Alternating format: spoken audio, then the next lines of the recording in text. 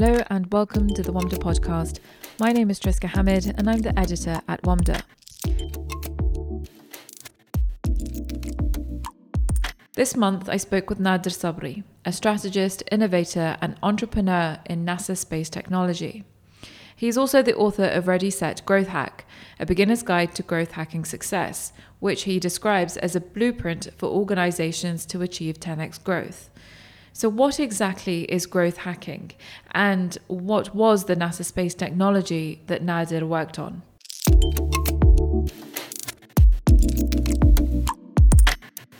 Hi Nader, welcome to the WAMDA podcast. Thank you very much. Thank you for hosting me. Let's start from the very beginning. When was your first venture? What's your background? Sure. So I started as an entrepreneur in the mid 90s. And so the first thing that I ever built, and I built a few companies before that, but little tiny companies. But my first kind of big thing was I built one of the world's first internet service providers, which was Canada Online, competing with AOL, America Online. Initially, it wasn't called Canada Online. It was known as Calgary Online, which was the city that I'm from.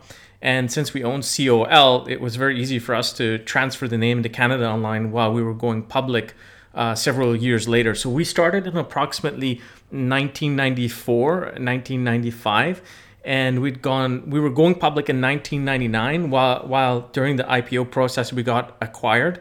It was an excellent time for us because it was right before the dot bomb had kind of kicked in, and anything to do with tech was basically considered to be very toxic at that time. And this was when the internet was still dial-up, right? Yeah. So I'm talking like super early on. So in 1994, when we first started out, it was like there was only like a handful of domains registered ever. We were working with was it Network Solutions. That was like the only place to get a domain. And I remember it was like, I think $70 or to $120 per domain. Nobody knew what a domain was. And it was kind of like those who were ahead of the curve, like ourselves, were buying up domains of popular brands and companies at that time because the law wasn't very... they didn't, I don't know, there was no precedence for it at that time. Let's put it like that. So some of that worked out for us. How did you have the foresight to look into this space? I mean, the internet, I imagine the penetration was tiny back then. How did you know that this was the right path for you? Well, okay, so what happened prior to it is I actually had a web development company right before that. And it sounds really weird because in those days, a website was just like a gray background with text and maybe a couple of images maximum because of the dial-up speed. So I had successfully helped educate and migrate a few businesses online and made some good money doing it. And so very shortly later, I'd met my two co-founders. And at that time, we knew that what was about to come was a massive explosion. And it was all, for me personally, was inspired by an article actually that was written, and it had a stat. So remember, this is like in 1994, 1995, they said by the year 2000, the internet will have more people than the most populated country in the world. So in today's terms, you'd be like, yeah, walk in the park. 1994, where nobody knew what internet was, you knew that there was some massive wave that's about to come. So as we built this internet service provider, I mean, I had a digital laboratory sitting at my fingertips. So we would look at like what would be data possibilities, what would be audio possibilities, what would be visual possibilities, what would be the combinations of. And we actually set up our own voice over IP tech very early on. So it wasn't an app or a service like you would see today. It was roughly an experiment that we were running with a team in the Netherlands at that time. And it was basically a free phone call. And we had these orange phone booths that were based in the Netherlands. And you can call Canada and vice versa. So it was within a closed network, but it was actually working. And it was a way that we experimented to see how far can digital tech really go. And yeah, it was good times. And what happened after you exited that company? So after I exited that, I started several tech companies. So I don't know if you're familiar, but Canada is kind of like the secret weapon of Silicon Valley, like the back end of the whole tech sector. So in those days, that wasn't really known unless you were super deep in the sector, because there was always this interlinkage of people moving from Canada into the valley into Canada. And so the people in the valley knew that there was this very unique set of skills sitting up north, very close by, very homogenous in nature, speaking the same kind of accent, same language, different currency, slightly different cultural values, but so close that it was kind of like a match made in heaven. So when you step back, 30, 40 years later, that's why you see Uber was actually founded in Canada. You'll find like Flash was founded, in the same city I was from. The Thomson chip, which was bought out by Intel for IoT devices, come from where I'm from as well. So what happens is like you just kind of take a look back, and today you start to see the visibility of the Canadian tech sector. So you'll find a lot of the major social media companies like Hootsuite and Unbounce and Shopify are all now based in Canada. So the primary driver behind it was that the technical skills in Canada were very strong, but the venture capital environment wasn't up to speed. So if we wanted to scale and get money, we had to go south, where the language was exactly that, right? So because of that, I ended up building several tech companies. One of the most significant ones I built was a first generation AI company, and it was targeting the venture capital industry itself, actually. That was the first application we were using. So I raised 8 million for that and put 1 million of my own, but we burned the money in about 9 months, and we weren't able to raise the next round because at that time, fundraising was very difficult. This was at the time when tech was considered super toxic. So yeah, I had a lot of kind of ups and downs with different tech companies at that time.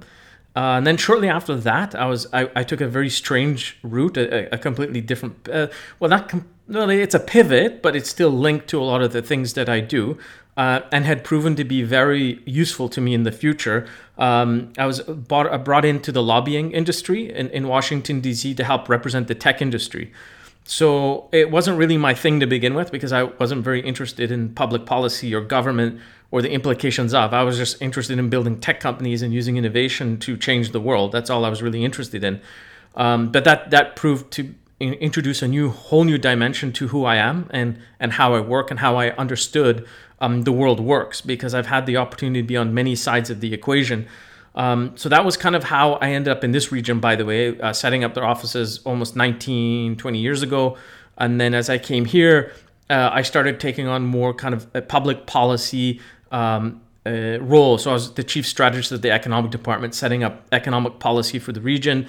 Again, kind of visionary, innovative, paving the way for the future industries to emerge, just from a completely different angle.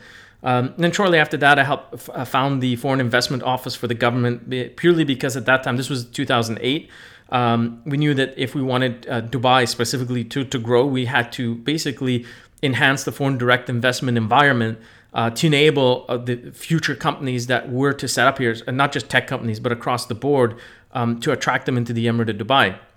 So yeah, and then I went into strategy consulting. So as I've done strategy for a number of years, one of the top strategy firms in the world had headhunted me as head of innovation and thought leadership, which was a pretty awesome role. But at the end of that, I got sick and tired of working for other people. It had nothing to do with the firm. It had everything to do with kind of the route that I'd been taking.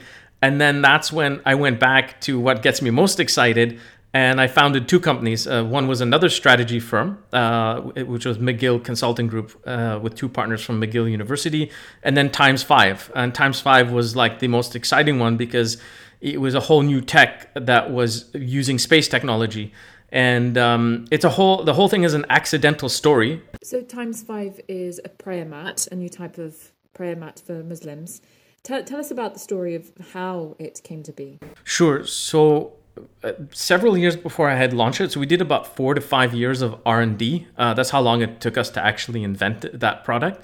And I had recognized that there was a massive problem, and that problem was helping people who want to pray or meditate, and there was no solution for them because of pain and posture problems and blood circulation issues. And we found a direct link between that and lifestyle diseases, which sounds very awkward from the outset. But as we did the research, we found direct links between that and saw that there was a massive opportunity because nobody was solving this problem. So as I stepped back, I discovered that I'm disrupting a 1,400-year-old industry. Let's go back. So the way Muslims pray, they kind of it's a full body experience. Let's put it that way. It's something that's called Arab knees, even though it's not a medical condition. It's known as Arab knees because of the kind of the impact of hitting the knees on the floor. Oh yeah. So so this is what's really cool about what we were doing. So we went out to research not just about Muslim prayer, but spirituality in general. And we discovered across many spiritual platforms. So regardless of belief system, you'll find that kneeling is a fundamental posture and has a fundamental meaning in spirituality, regardless of what belief system, or even if you're doing it purely as meditation. So it does what's called a 130 to 140 flexion, which isn't a normal flexion that would be part of your normal body physiology. So there's a few things that would happen. One is it'd be a sudden shock to the system, because the system will be like, I usually don't go this way. I can, but I haven't in a while. So there's going to be a bit of pain adjusting. On the other part is the ergonomics around you. So the primary problem wasn't really the knee. This was the most interesting discovery. It was the ergonomics that take place in your day-to-day lifestyle, which is where the real problem was. So we found that 92% of all products that you use are not ergonomically designed for your physical health. So that's everything from your chair to things we take for granted. I mean, things that, so the chair we may be more aware of, but sitting in a lobby, getting in the car, getting into an elevator, walk around the park. I mean, there's all these little tiny things that people don't consider. Believe it or not, one of the most ergonomically well-engineered products that we looked at was the iPhone, right? The initial iPhone. And it was built on a philosophy that the thumb should be able to cover 80 to 90% of the screen with a single swipe. Initially, that obviously has gone in a completely different direction today. But we found that fascinating because they had studied and understood the physiology, so the physical and mental connection in order to get an outcome, which is the same thing that we were doing. It just wasn't a mobile phone. Okay, so what was so special about this prayer mat? What was the technology? How was it developed? So we use space materials that were originally used in astronaut suits. Okay, so this type of polyurethane, and we use kind of a derivative of it, has an ability to absorb, hug, and stop resistance. So stop resistance means like this. So a spacesuit is just floating in space, right? So there's not much resistance. But if I put this material against a surface, the problem where you get pain, for example, like let's say you're praying on a normal prayer mat, you touch the ground, the resistance in the floor, like what we call the resistance at that point, is what's creating the pain. So if we're able to counter the resistance, hug, and then absorb, we can actually remove the pain, not entirely in all cases, but we can remove the pain, and then we can allow blood flow to take place. When blood flow can take place, it reduces the pain because you're able to have a healthier posture. So that's exactly, what it did. And then we had like an anti-slip thing at the bottom. So many people who use any of these even till today, they just slip and slide all over the place, and there are injuries, believe it or not, that are quite frequent. You don't think about it, but we went that deep that we have an anti-slip. And then we had two types of NASA technology. One was obviously the material itself, but the other one, which is well known in the science world, but not so much in the consumer world or the general public, is a technology called Chronogenics. And Chronogenics is a tech that we invented that essentially removes and reduces antimicrobials in a nanofiber. So we turn it into a material with nanofiber, and it's able to reduce up to 99.7% of antimicrobials. So initially people were like, well, why would you put that on a mat, right? Well, it's because we knew that many respiratory diseases at that time were coming from mats, right? They would leave them in the dust. They were not cleaning them because some of them were not cleanable. And so people would get respiratory problems, and they wouldn't recognize that they were getting asthma or light forms of other respiratory problems because of the actual mat that they're using to pray or meditate on. So when we were able to solve that, not also do we help solve another problem, but that tech actually NASA took from us and used it on the International Space Station. I don't know if they still use it today, because it had a massive application in helping people keep hygienically clean.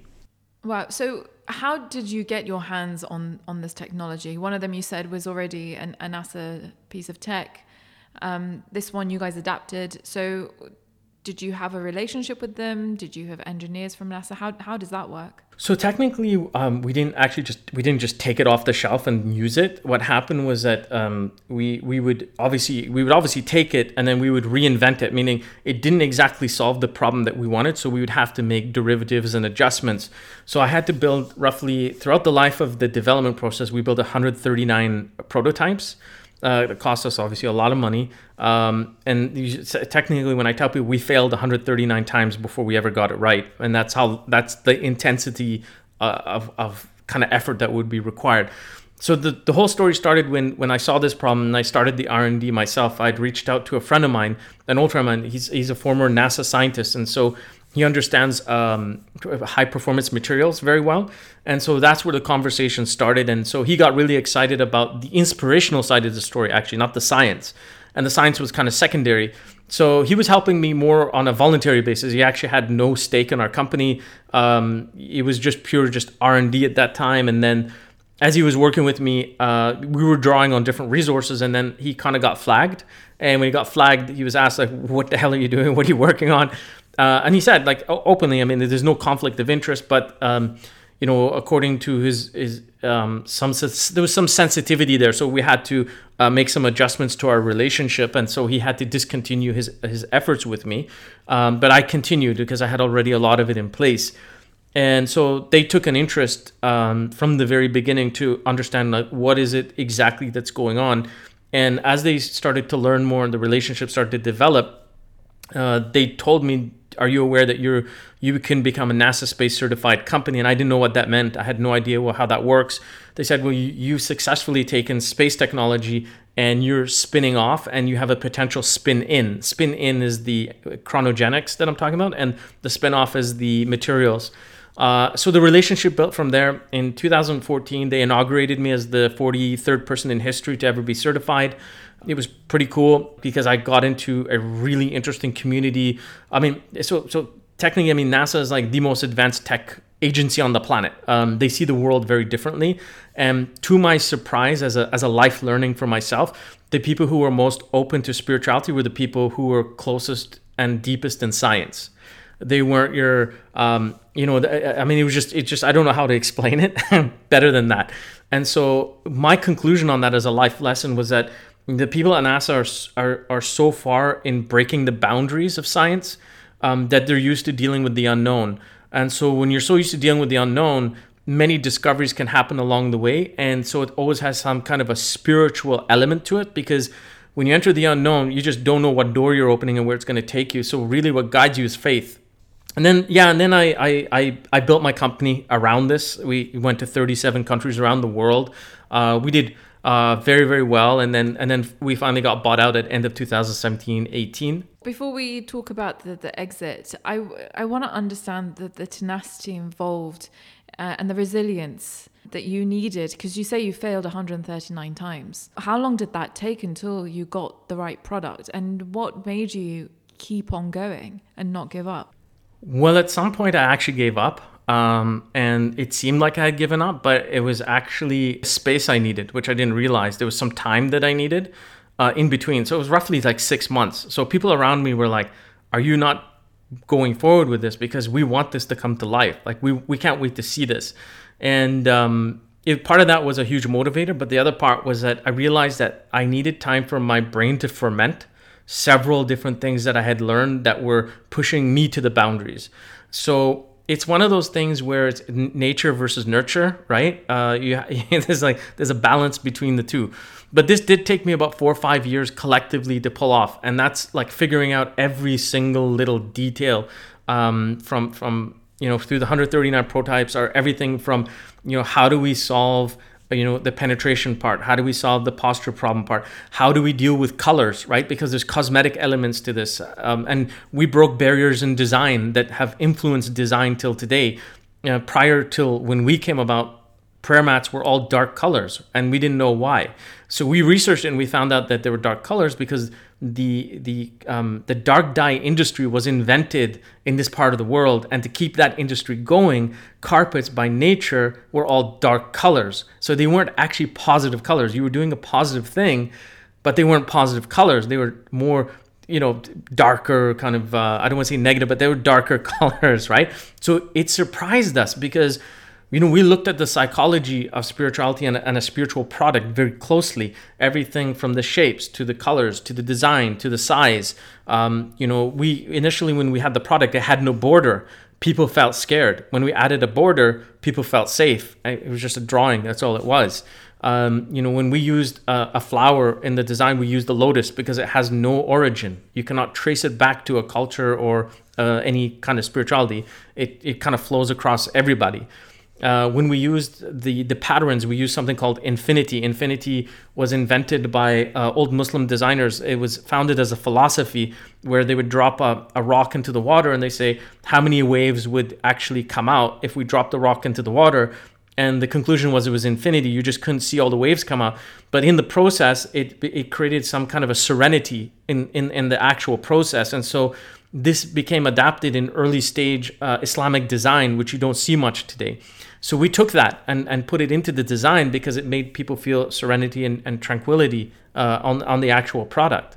So how long did it take from kind of the first design until launch? 5 years. Like it took about 4 or 5 years. It just reached almost 5 years total to do all of that. So this actually goes against a lot of the advice that startups are given now, which is, you need the minimal viable product, the MVP, just go to market quickly and then you adjust with market feedback. Why did you not go down that route? Well, first off, I'm disrupting a 1,400-year-old industry. Nobody tomorrow is going to come and compete with me immediately. It took years for people to catch up with me, purely because they didn't understand it and they can copy. So in many ways, strategically, I knew I had time. And it needed time. With the type of tech that we were using to achieve this kind of result, the only thing to speed it up would be more money.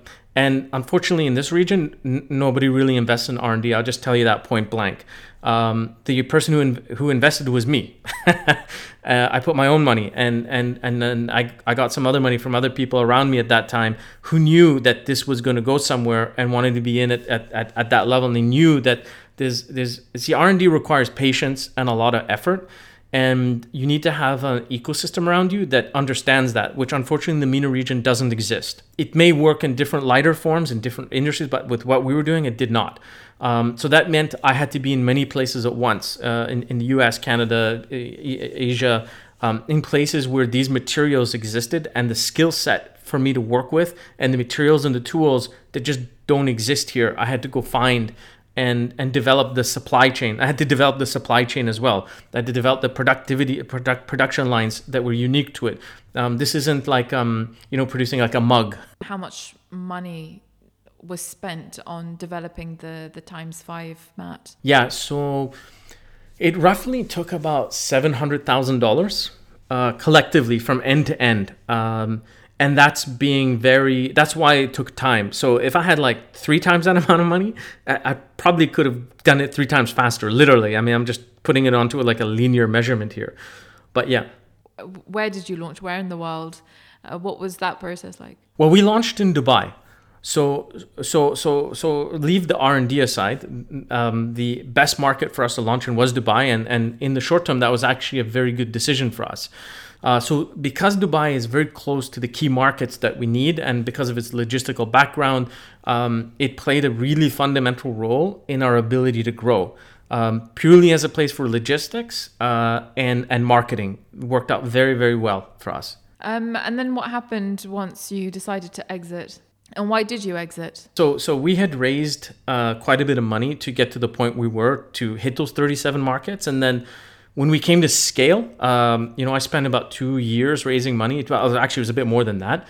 I talked to about 218 investors in the region, and it didn't work. It was disappointing in many ways. And then I learned a very hard lesson that I was talking to the wrong type of investors in the wrong region. I should have been in other places who understood R&D, understood production, understood the idea of international scaling. So we had things like what we call monster markets. So monster markets were things like Turkey, Indonesia, and China. And so in this region, it was kind of like, oh, okay, that sounds really far-fetched. Like we want something that's like really nearby, although they would talk to you like they have the capability to work in those countries, but they don't. And so what happened is we found the bridge I'm talking realities. This is not theory, which you read in the newspaper about how great everything is. This is the realities of where we stand. And then I was in Canada at that time, and in 15 days, a fund had shown an interest in our intellectual property, not our business. So the intellectual property that we developed is very valuable, because the intellectual property we developed with these materials and the structures that we were experimenting in things like how to build seats for high performance vehicles that can go like 300 kilometers or more. We were building for fighter jets, for airplanes, regular airplanes. So we were looking even at mattresses. Like we were looking at other adjacent industries where we can take our tech and apply it. Not just where we had the most passion about, which was obviously the spiritual space, which is where we were. So in this region, they didn't get it, right? We were talking about like we can move into these adjacent industries through licensing, but this fund understood it and they paid. It's just that simple. They wrote us a check. I spent a little bit of time with them for transferring things over, and then I became a free agent again, deciding what I wanted to do next. So what happened after you exited, and what are you doing now? Well, what happened after is there's a few interesting things. So when I had to make a call to NASA, because obviously our agreement is not transferable to those who've acquired the intellectual property and the business. I called NASA up and I said, hey, like we're no longer friends in a nice way. They said, no, that's not true. And, we were saddened and all that. About like 6-8 months later, I got a surprise. They appointed me as a judge at the Space Technology Hall of Fame. And essentially the reason behind it was there was something very unique about us as a space tech company. We were able to become profitable in 18 months. Most space tech companies do not have a time frame to commercialize like that. So I spent time with other space tech companies how to do that. And so they said, well, we'd like you as a judge. You work with 7 companies every year. These are the best of the best. And we want you to work with them to basically accelerate their ability to commercialize their technology.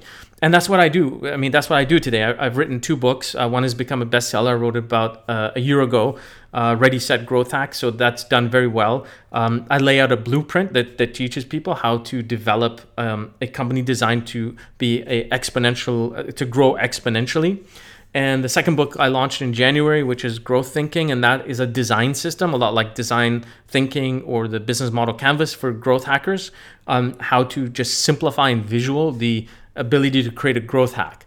So I've been working to help other companies actually to accelerate their growth. That's what I've been doing. If you can just explain a little bit about what growth hacking even is. Sure. So growth hacking is disproportionate results. If you want to just make it a very simple definition. And what that means is, imagine you put in 4 units of effort and you get 1 unit of results, right? And that's what happens to most people. Growth hacking is the process that transforms that 4 to 1 to 1 to 4, meaning 1 unit of effort, 4 units of results. So that disproportionate results is what growth hacking is all about. So what I focus on is the process and how to do that.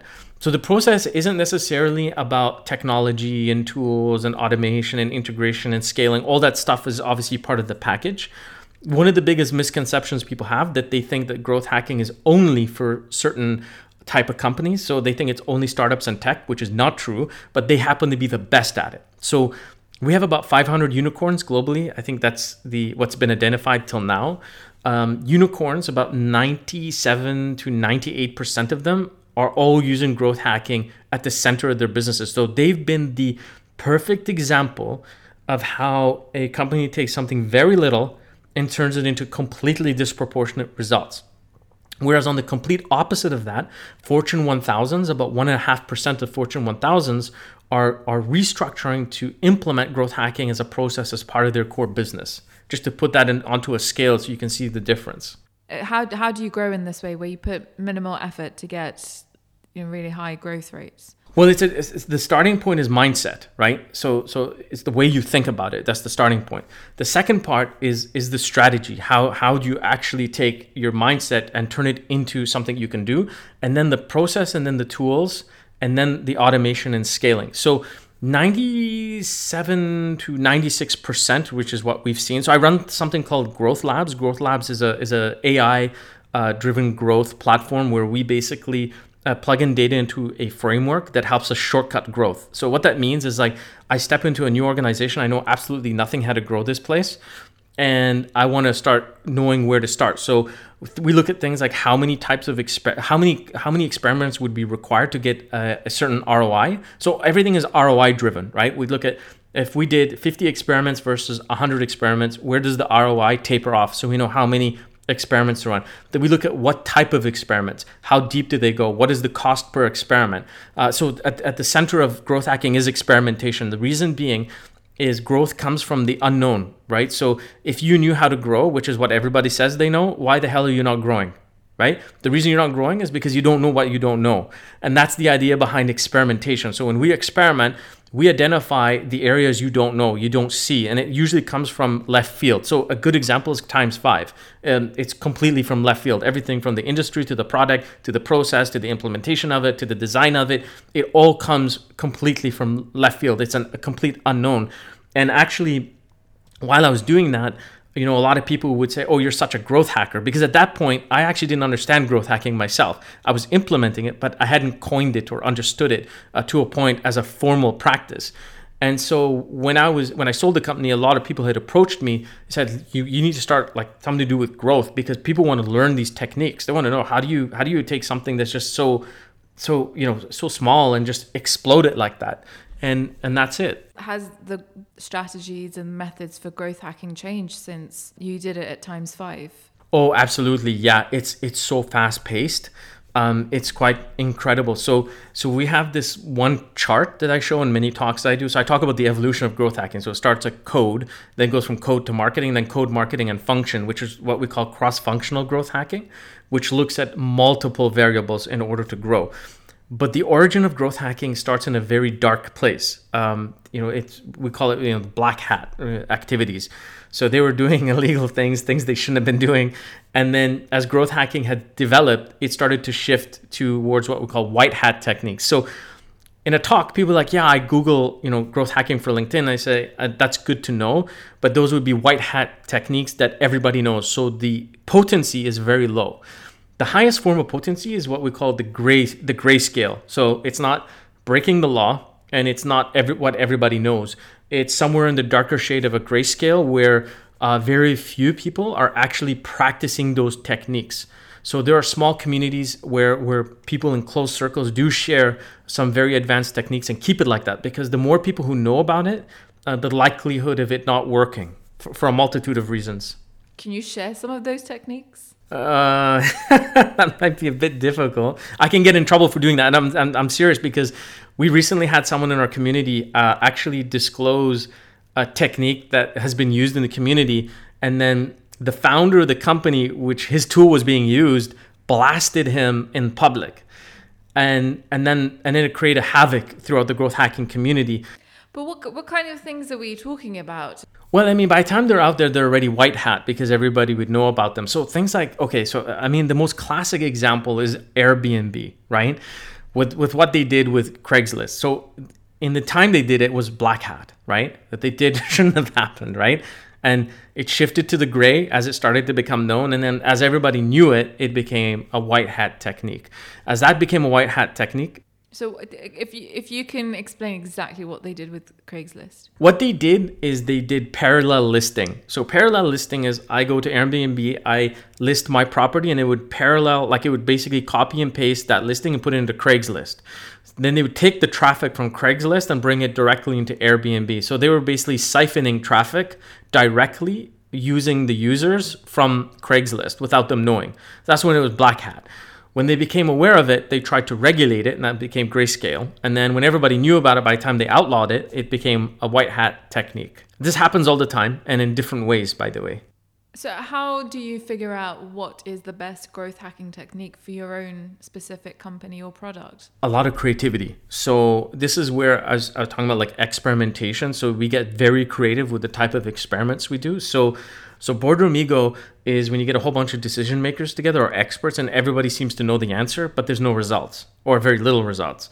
So growth hacking does exactly the opposite. We usually, like what I do is if I was sitting in a boardroom with a bunch of experts, I'd be like, we all need to start with a statement saying, I don't know, right? It's probably one of the biggest ego killers by saying, I don't know. And most growth hackers will tell you that. And I'll tell you from the beginning, I don't know. That's the truth, is that I really don't know, until we start to experiment and getting very creative, because there's no formula that fits everybody. Because most people nowadays are so accustomed to how influencers say, hey, take this turnkey program and get rich quick, right? This is kind of like what everybody's feeling comfortable and likes to pay for.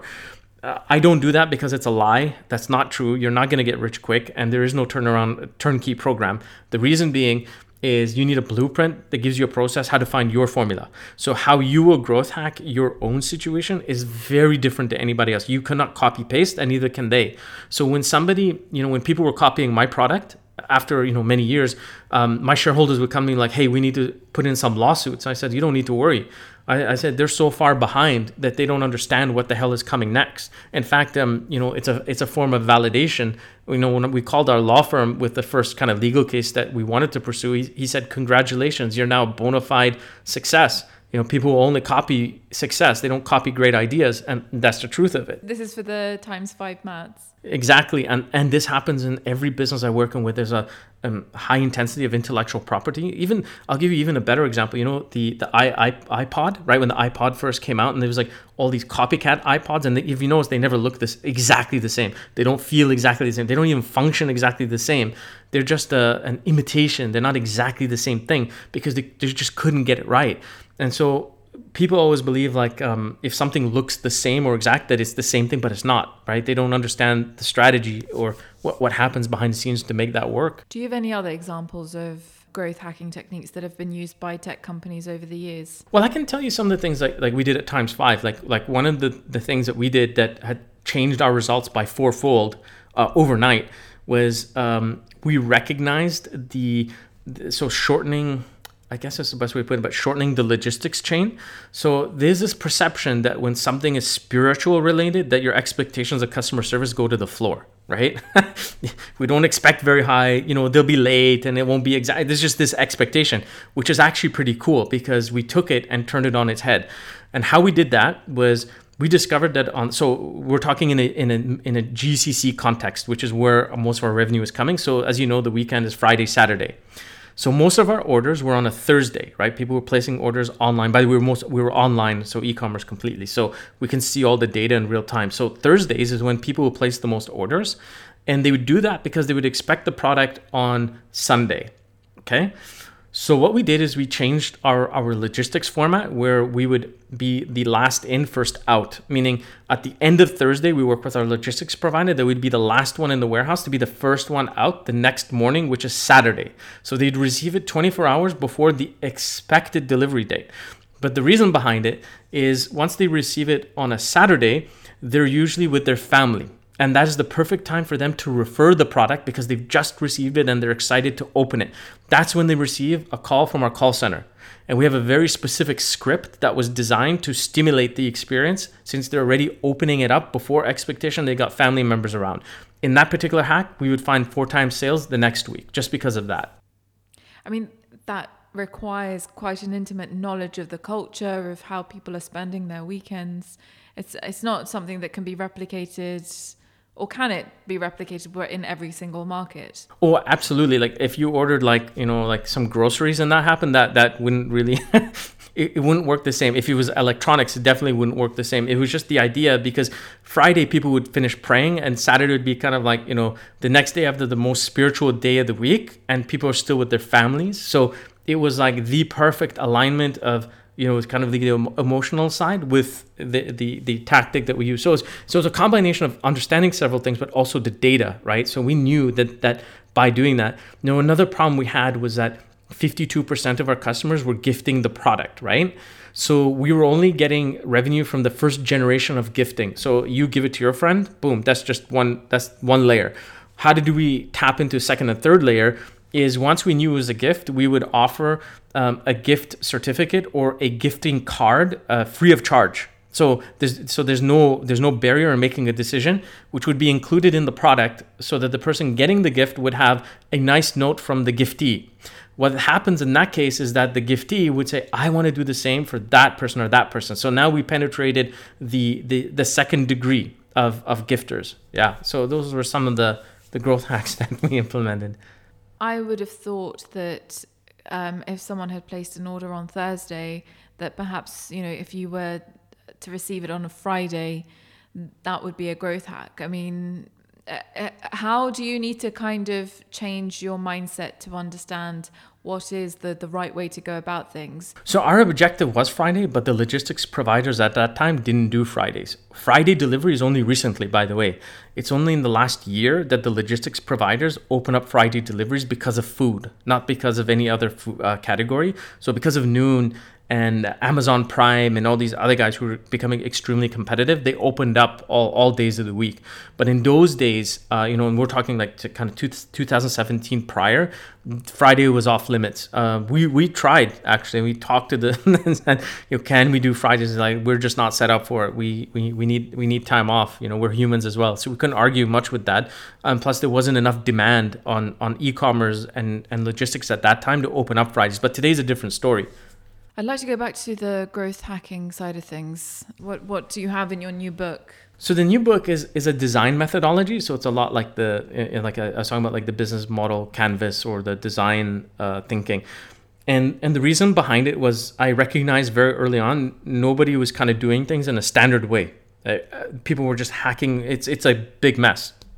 So if I wanted to train somebody completely new, or I wanted to communicate with somebody who is an expert in the space, there's no common language for us to speak. You see what I mean?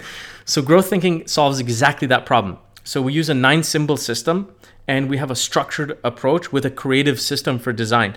So the idea behind we call it from idea to action in a snap. So the way that works is that there's always a challenge between being creative and being structured. So many people will assume it comes back to the same thing you asked me before between, problem solving. So the linear and lateral problem solving. So the lateral side would be the creative side, the design side. The linear side is the structure required in order to execute that particular growth hack. So growth hackers around the world are using this to collaborate with teams, to communicate their specifications, to get others to one person to design and someone to implement it. The other way is for people to practice their different growth ideas and then to test them out and have a way of keeping a log of it. So in the book, you get 20 hacks. You work with the 20, and then there's a learning system, which is called the 1-5-20. 1-5-20 is that there's a learning per hack. Every 5 are combined into a pattern, and then we take a look at all 20 and identify common patterns that you've learned that could generate new growth hacks. What would be the top tips that you would give to a founder right now who probably has their product, they've just launched? What would be your tip in where they make a start with growth hacking? Well, it comes back, I think, to the boardroom ego. You think you need to start by saying, I don't know. And you need to take that completely fresh perspective to almost everything you do. So if you're building a new marketing campaign, you just start with, I don't know. You're building a new product, I don't know. You're entering a new market, I don't know. So is this something that you should apply to every single process? Absolutely, yeah, because you see, there's a psychology behind it. When I start with something and I say, I don't know, the only thing left is for me to experiment, right? Because I need to figure out what is it that I should know. Through that process, I'll identify things that nobody else sees. And that unknown or unseen areas are where the real possibilities of growth or solving those problems really are. So after I don't know, in every, in the marketing and the product development, what happens when you have it and you feel like you're doing okay? How do you go that one step further?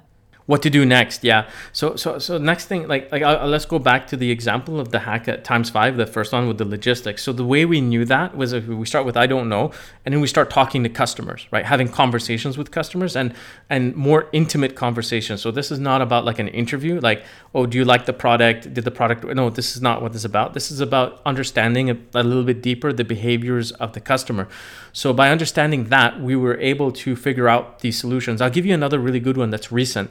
With Noon, so in the grocery store, food and groceries, right? There's a lot of competition. What they've been competing on is changing behavior, actually, and they've been using incentives to do that. So they've been learning through data by implementing new different type of incentives, and these incentives are creating new types of behaviors. And by identifying how to change those behaviors is where they're getting their growth from. So that's a process where you start like, I don't know how these people function, right? Okay, let's experiment with a few different incentives and see, do we change someone's behavior, right? If I was to give you a $50 credit with no terms and conditions, meaning you can spend only $50 and pay nothing and it comes to your house, would you actually use the product, right? First experiment. Yes, I would. Great. okay, so if we were to up the incentive and start to change it, would you still continue with the same pattern? How would your pattern change? And that's some of the things that they've been experimenting with. I can see it on the other side very clearly. Noon started out with Now. You could order something for 1 dirham and there were no delivery fees incurred. Was that a growth hacking method? Yes, it is. In fact, I'm glad you pointed out, this is a well-known growth hack. It's a white hat growth hack that's used around the world. You'll see it actually in many places now that you're aware of it. They say, they give you a product or something, say start with $1, right? The objective is to get you into the behavior of paying. So it's not about how much you pay, it's the fact that I'm getting you to pay.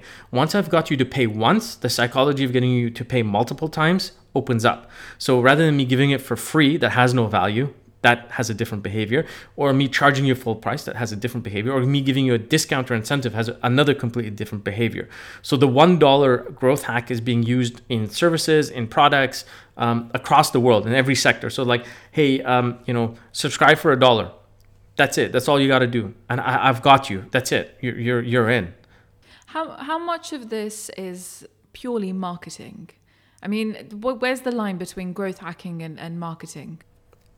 We see when that's where cross-functional growth hacking comes into place. So when we were talking about some of the other ones, you see that there's psychology that's involved, there's operations that's involved, there's strategy that's involved, there's marketing definitely that's involved, and there's tech that's definitely involved. So that's why when in the book I describe how cross-functional growth hacking works. So there's very rarely will you see it to be just one thing. So the $1 thing sounds just like marketing. It's a price adjustment, but there's huge operational implications. There's huge psychological implications. There's huge strategy implications. There's huge finance, implications. I mean, imagine going to a CFO, right? And yeah, we're going to sell this $100 product for $1. Oh yeah, really, we'll be out of business in no time. But you start talking about customer acquisition cost and change of behavior, that requires some vision, right? And so there's a financial implication to this as well. So it works across the board.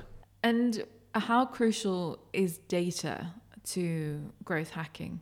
Well, as you experiment, you'll always need data. And the thing about it, the secret behind it is you don't need actually a lot of data. You just need the right data. And in some cases, you can read about it's like called the STAR metrics or the one growth metrics. They have different names for it, but usually it's just one measure, right? So usually one measure is enough to open up the Pandora's box. So if you've got that one right measure, then you can start working with like some subset data, and it doesn't have to be that much initially to get you on the path. So the reason that we do that, it's a good question. The reason we do that is we need signals, right? So if I go invest in a platform where I have like 50 points of data or 150 points of data and I don't know if it works, I've just wasted time and money. But if I have a single indicator that will tell me, okay, there's life down this path, there's potential life, cool. Let me get some sub-indicators into place to determine, okay, since there is some potential here, how much potential could there be here?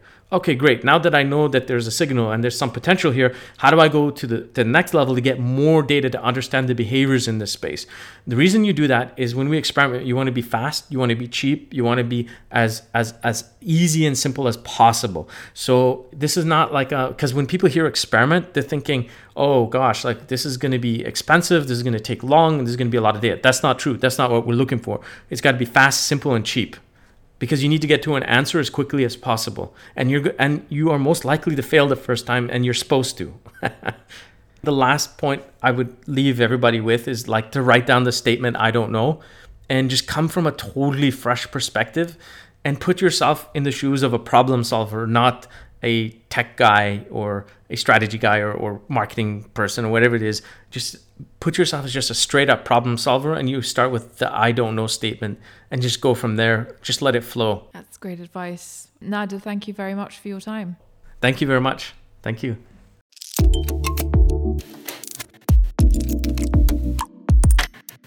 Thanks to Nader, and thanks to you for listening. You can listen to all of our podcasts on wamda.com or through your podcast provider.